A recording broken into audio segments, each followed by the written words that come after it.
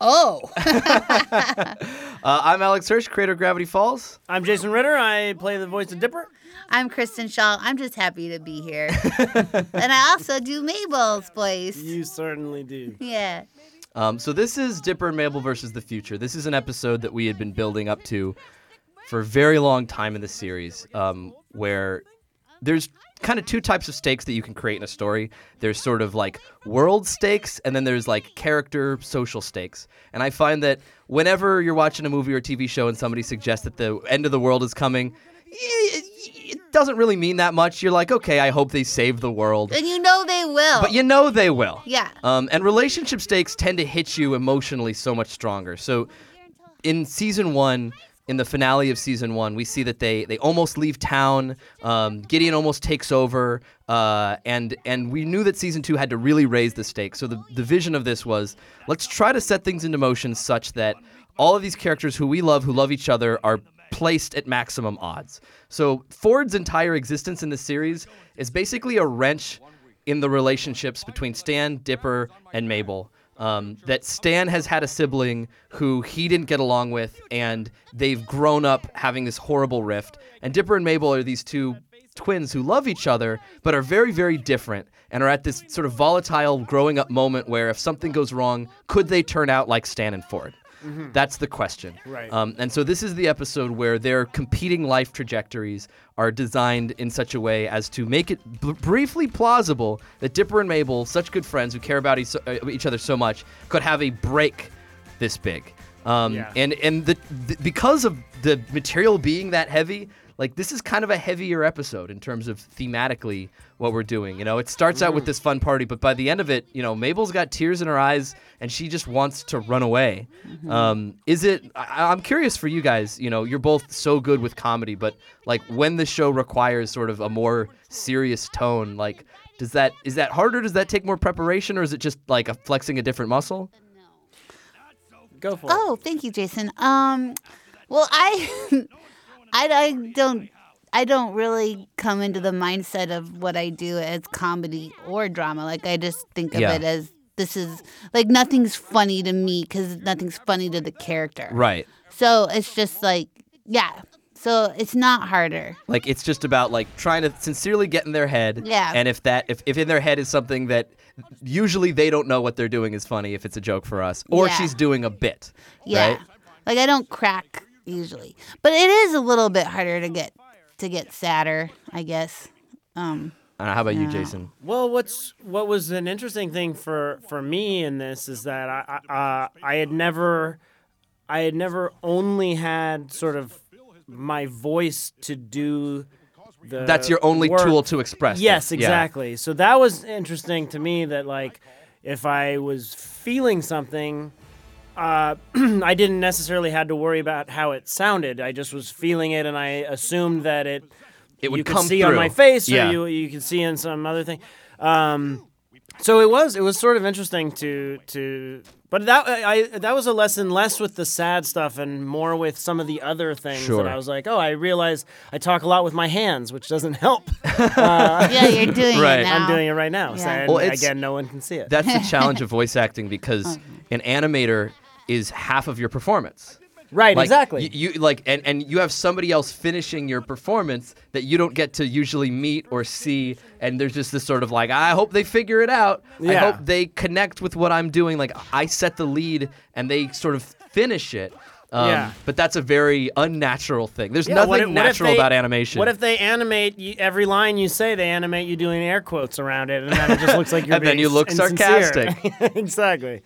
I think this is the first time we ever Is that see the rich inside. kid car? The kid who's... Oh, that's it. That is the rich kid. Yeah, from Fight Fighters. We tend to... Usually that's less us being clever and more us just reusing a drawing because we don't want to do a new one. Romp. More like teen horror movie. High school is the worst. Classes get super hard, your body just flat out turns against you, and worst of all, everybody hates you. Can't do it! Can't do another year! My hormones are like a sweaty cage! I remember when I was in high school and I would see depictions of like people like singing and dancing through the halls. I was like, this is in no way relatable to me. Yeah. This is a daily nightmare. I was like Wendy. This monologue is exactly how I felt. I think I think Matt Chapman wrote this scene and really like got into a plausible thought that Mabel hasn't really thought about the future so much, and the idea that it might seem not fun to her. Especially if even Wendy can be made fun of. If somebody as cool as Wendy doesn't like it, suddenly Mabel's like, wait, this isn't like what I saw on TV. High school is rough. This episode I remember being extremely heartbreaking because growing up and being self-aware Yeah. of it That's is such big a moment. heartbreaking thing. It is. Yeah. Well, and Mabel's a character who's a little bit more aware than she lets on. Like, she likes doing bits, she likes playing around, and she prefers to live in this sort of younger space, but when necessary, she can kind of snap to a level of awareness, and to have a character like Wendy tell her, like, you're going to need to be like that all the time.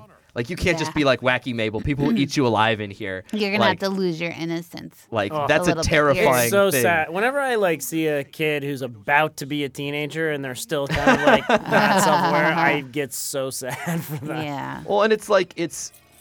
Look at that, guys! It's the spray shot. This whole time.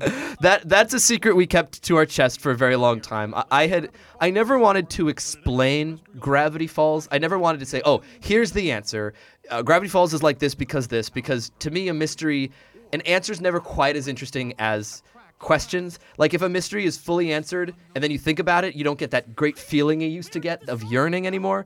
But I did want to suggest certain things about Gravity Falls' origin. So one of the things that I had always imagined was that Gravity Falls, the valley was formed by a giant UFO that crashed through the mountains. And our artists, I think Sean Jimenez was the first artist to draw this idea of a weird mountain range that had a cut in the side, like a flying disc had bashed through it. And we see that shape in season 1. I think in maybe Dreamscapers might be the first time we see it.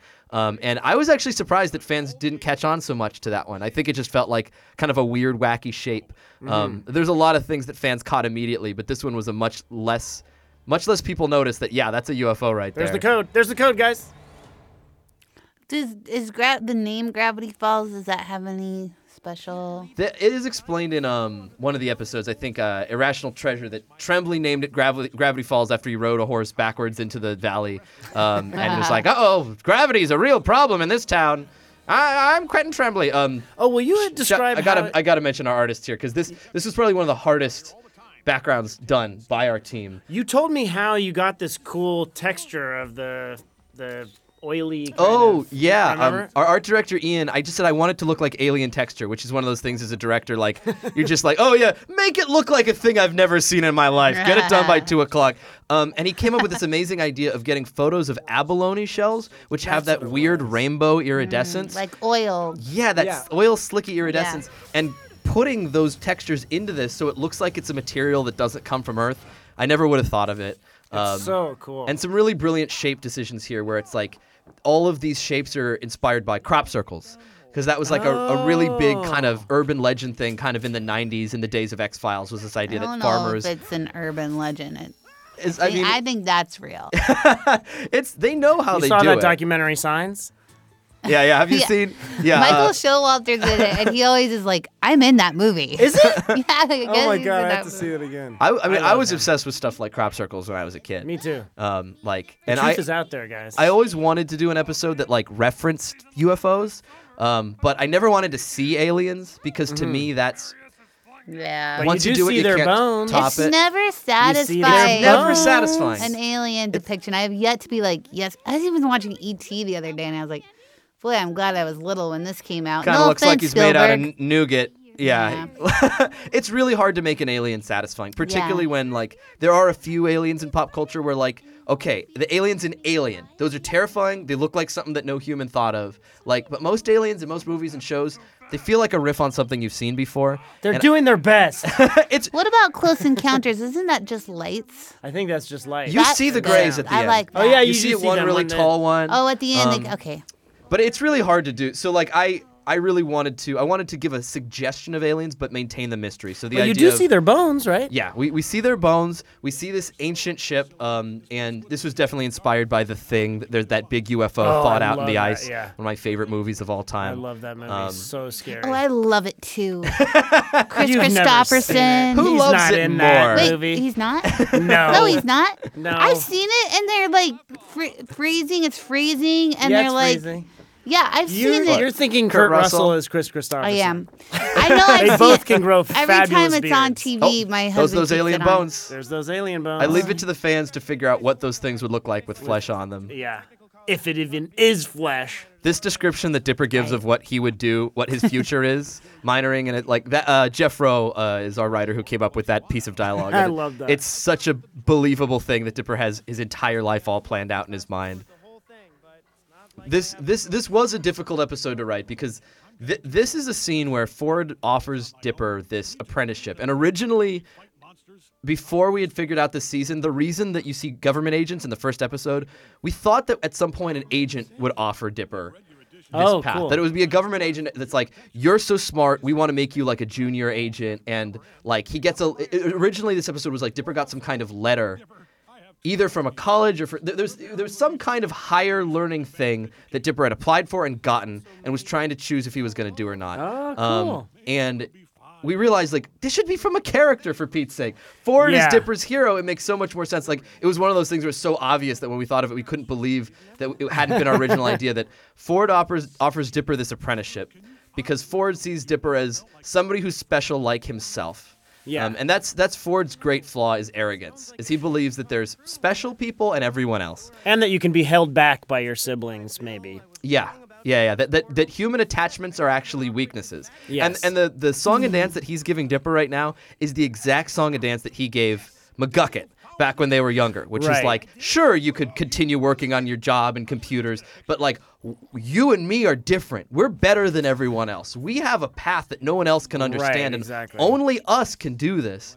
And it's a very seductive idea for Dipper, but he starts to be a little insecure here. He kind of can't believe it, and he's sort of right to be suspicious because Dipper is a smart kid, but Ford's projecting. Yeah. Ford loves Dipper because he sees someone who will tell him yes to everything. Right, Who will never exactly. challenge him, who will do a really insane, dangerous mission, and probably, if Dipper had taken Ford's apprenticeship, because I know there are some fans that are like, oh, this is a great offer. Dipper should just become a mystery hunter for the rest of his life, not go to high school, not go to college, not be around kids his age. Like, Dipper probably would have gone the way of McGucket. Right. Like, turned into kind of insane, paranoid hermit with no friends, like, just kind of losing his mind. Like, it's a seductive offer, but ultimately, Dipper needs to learn not to try to grow up too fast. Yes. This whole next sequence, I have to say, is very impressive on behalf of Dipper. I mean, he does some real cool stuff. Yeah, Dipper's a cool guy, huh? He's a cool guy. I think he's like really cool. But I mean, all of this of like flying through I mean, it's pretty. I mean, I don't want to ruin it. Well, let's see what happens. Well, It goes I always, pretty well. It was that we were straddling that line of how do we do a UFO episode and have it be satisfying and cool and exciting without showing aliens. So this idea that there's some automation, that there's a droid, that maybe, and we were just riffing on Flight of the Navigator at this point. I was about to ask. I love, like, as a kid, I don't know if I ever saw the whole movie, but I have, It's like, messed up. I have strong nostalgic memories for this idea Watch of it a again. kid It's in one of these messed pods. up. He comes back and his family His is family like, doesn't know recognize him him, or they don't and believe it's him. so sad. But the UFO part of it's really enchanting. As a It kid, if is. you've ever seen that movie, this idea that you could have your own kind of cool, almond-shaped, magical UFO that you could control. I want to watch that again right now. It was Oh, do you have nothing to do today? No, I have stuff to do today. something I was nostalgic for. What? Kristen, I don't know. It just sounded like you're gonna have a nice day. I am gonna have You a were nice like, go day, home but and watch a movie in the afternoon. It sounded great. you can do that too. I can. That's what I do. This is one of the rare times that I'm with Jason and Kristen at Mike's at the same time, because Dipper and Mabel were always recorded separately. Yeah, and that was a shame. I do wish we could have got him in more, because more chops busting like this. You got a little bit of that good old-fashioned Good Good chops old-fashioned busting. sibling chops busting. Our with artist love. did a great job of storyboarding this scene. I mean, I didn't never see Mabel do anything like this. She punched a unicorn. She didn't fly through the air on a magnet. No, Dipper is really shining in this episode. Thank you, Kristen. Finally. It's so interesting because Dipper has never felt like anyone appreciates him. Like, he's always felt misunderstood, and like everyone just makes fun of his ideas. And this is the first person he's ever met who's like, "You're right." Yeah, exactly. And like losing Ford is kind of like losing himself. And it happened in the first episode of the season with the government agents who didn't believe him. Oh, and right. Dipper at this point is just like, I need this. Like he thinks that he can't be enough on his own. And it's sweet that he loves his uncle, but like it's definitely like these are the highest stakes possible for him. Yeah. We wanted to believe that it was possible that Ford could die in this series. Yeah. We thought that because he's a late character, these stakes seem believable. Like Ford might not make it. Even though in my gut I knew that like the ending of the series needs to have Stan and Ford like together again. Like thanks to Dipper and Mabel, they've overcome their issues. But we want to at least believe it's plausible that they're not going to overcome their issues. This whole thing with Dipper, like Dipper's so confident that it doesn't detect his fear, doesn't make any scientific sense. But it was like maybe an interesting idea of sort of showing his character arc. If only Wendy could have seen that moment.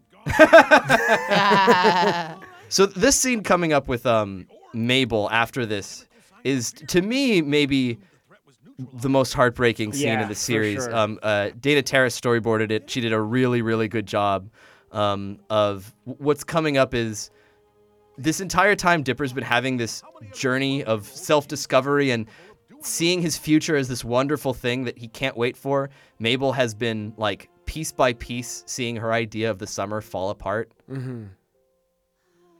Yeah, when you realize that she's been listening, it's really tough. I also love the relationship, as Ford and Dipper's relationship grows stronger, Stan and Mabel also find like much more sort of connection. They both feel like the sibling that's getting kind of sidelined. Ice cream for dinner. But I don't want to say goodbye to Gravity Falls. Hey. Stop breaking America's heart, Kristen Shaw.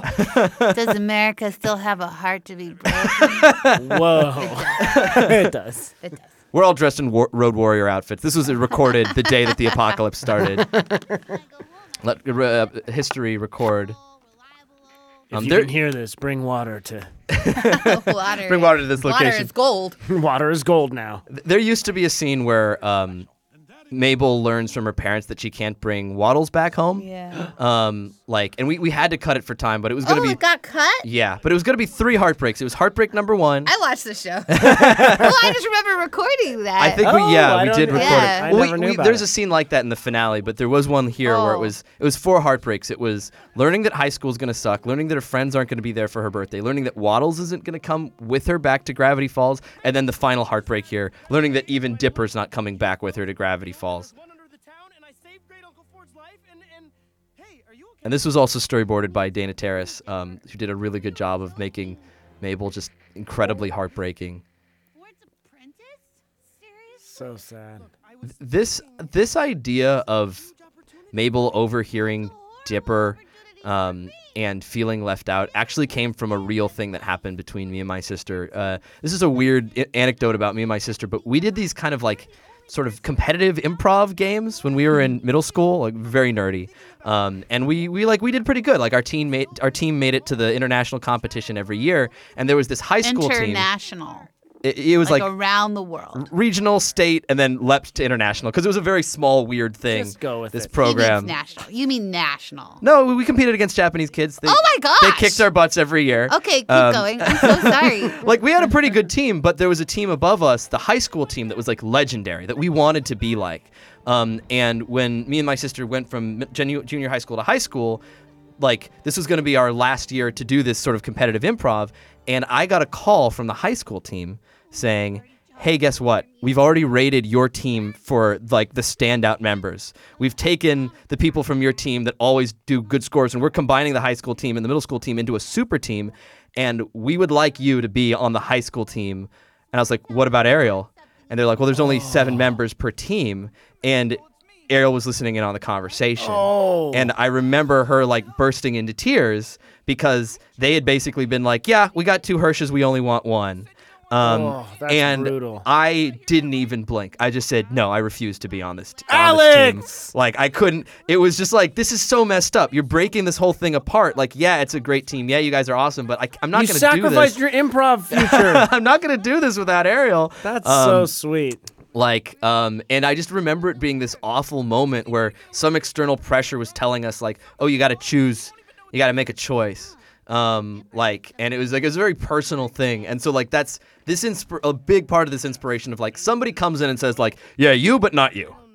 And what this would do. And that I understand Dipper wanting to do it, but I also understand this feeling of like, there's something not right about this whole thing. Yeah. There's something. And there's a bigger picture. What you're sacrificing is. Yeah. Well, and it ended up being the right decision because that high school super team was a lot of egos and immediately fell apart. Like a month into it, like they thought they were going to put together everybody who was like, these are the people who really bring their A game, and like just nobody could get along, and it totally imploded. Everybody was trying to lead the scene. Yeah, everyone wanted to be the leader. Exactly.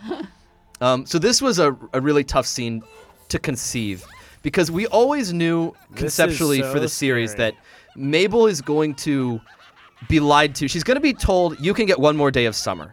And she's going to believe that she can get one more day of summer. That's all she wants, is to just not have it quite end. And she has no idea that she's giving this to Bill, that this is going to be the end of the world. And Bill has to trick Mabel right here. And it's a little bit of a writer's cheat that he possesses Blendon. But at this point, Mabel would never trust Bill. When we originally came up with this story, which in the previous season we had thought about it, we thought, oh, maybe she makes a deal with Bill. At this point, we're like, Mabel's way too smart to make a deal with Bill. But Blendon, who at this point is kind of no longer an enemy, we thought she could believe that Blendon, who controls time, can extend the summer for her. Yeah, she has no idea what stakes are involved. They got him hair, after all. It's the end of the world. Oh, boy. And this scene, storyboarded by Dana Terrace.